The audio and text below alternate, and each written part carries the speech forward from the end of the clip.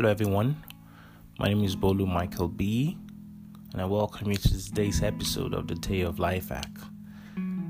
Today's topic is stop giving people the power to control your feelings. Stop giving people the power to control your feelings. Friends, only you should have control over your emotions. When I was younger, I spent far too much of my time dwelling and stressing over pretty much everything. My brother used to tell me a lot then that I worry a lot. And so it's kind of true. I constantly worried about what people in my life thought about me. I didn't know how to cultivate healthy relationships. I was just very introverted. I had very few friends or none at all. Friends, family, strangers, it didn't matter. They could all toss over my feelings. They could all affect how I felt because I had no boundaries. I could remember with my exes, when they respond to me a certain way, I'll start to analyze the message or assume that they could be mad at me. Most of the time, even when I'm the right one, I start to feel like I'm actually the wrong one. My mood will change. I won't be able to focus on anything else. Like I've said before on this show, that for a woman, when her relationship is not going well, she won't be able to focus on her work. For a man, when his work is not going well, he won't be able to focus on his relationship. For me, at the time in my relationship, my work wasn't going well. My relationship wasn't going well as well.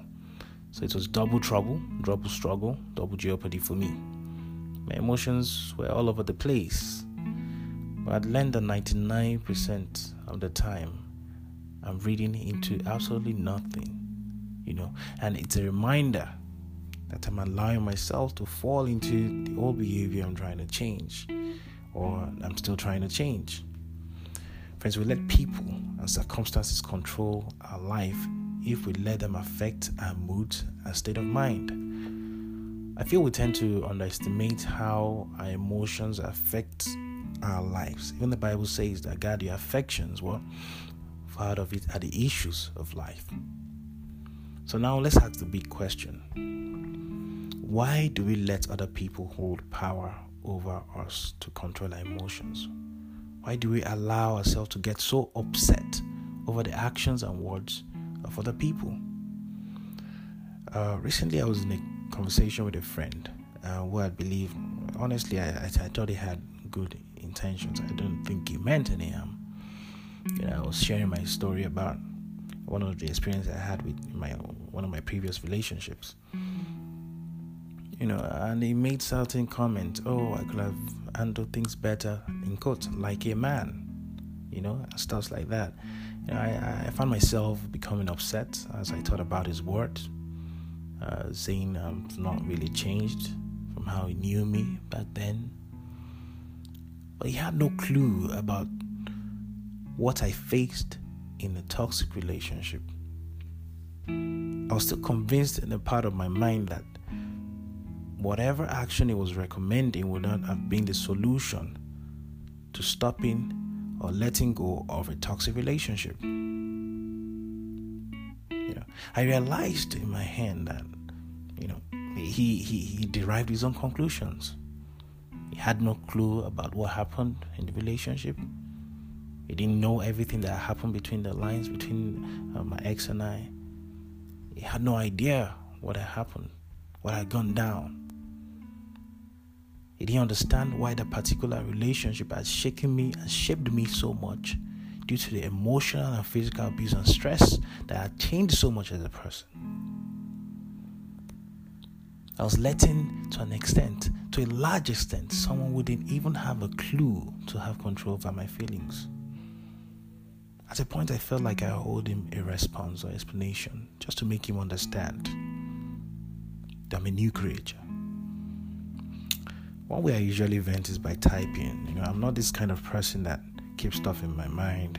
Once I say it and that's it, it's the end, it's over. And I just vent by writing, my frustration and all that. So I began to type this long message, and in the middle I just paused. And I thought to myself, wait a minute. I don't owe this guy any explanation. I had absolutely no obligation to make him understand.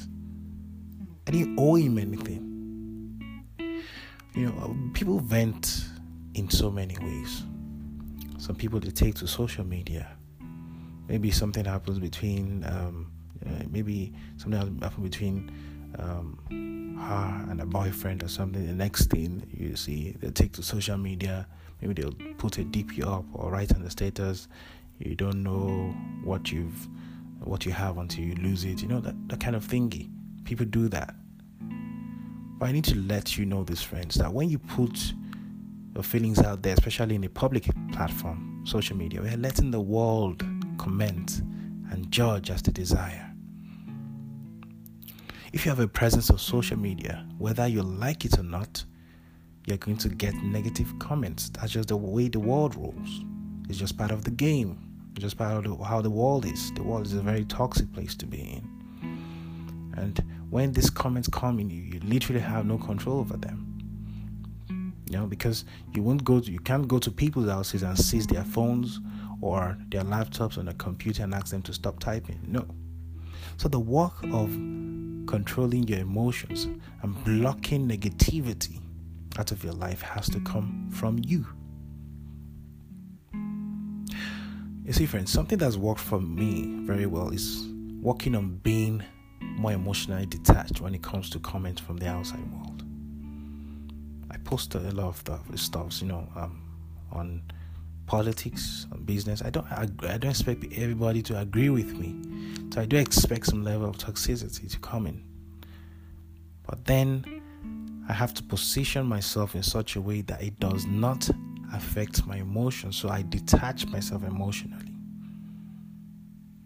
For someone as empathetic as I am, I have to be very honest with you. It has been extremely difficult. But I knew that if I didn't get better, I was going to end up spiraling after every negative comment that comes my way. Even the Bible says that you are a poor specimen if you can't withstand the pressure of adversity. Being emotionally detached isn't good in all aspects of life. I must let you know. I've been with an emotionally detached ex, and there's nothing you would do that will be reciprocated, maybe at least in the equal degree or something higher. You'd be nice to the person. Because they're emotionally detached, they won't be able to love you back the same way or show you the same level of care. But I need to let you know this as well, that even though being emotionally detached is not good in all aspects of life, in this particular situation, it can prevent you from expending unnecessary emotions and energy into situations that you have absolutely no control over. You won't waste your energy on things you really cannot change. Take a moment to observe your thoughts and take the time to really feel them. If you're able to face and work through your feelings, you can deal with them in a rational way, instead of trying to ignore them or obsessing over them later. At some point or the other in our lives, friends, we must have most likely, given power to people over our lives and trampled over emotions. Fine, it's okay. It happens to everyone. At some point in our life, we must have let people override and overpower emotions.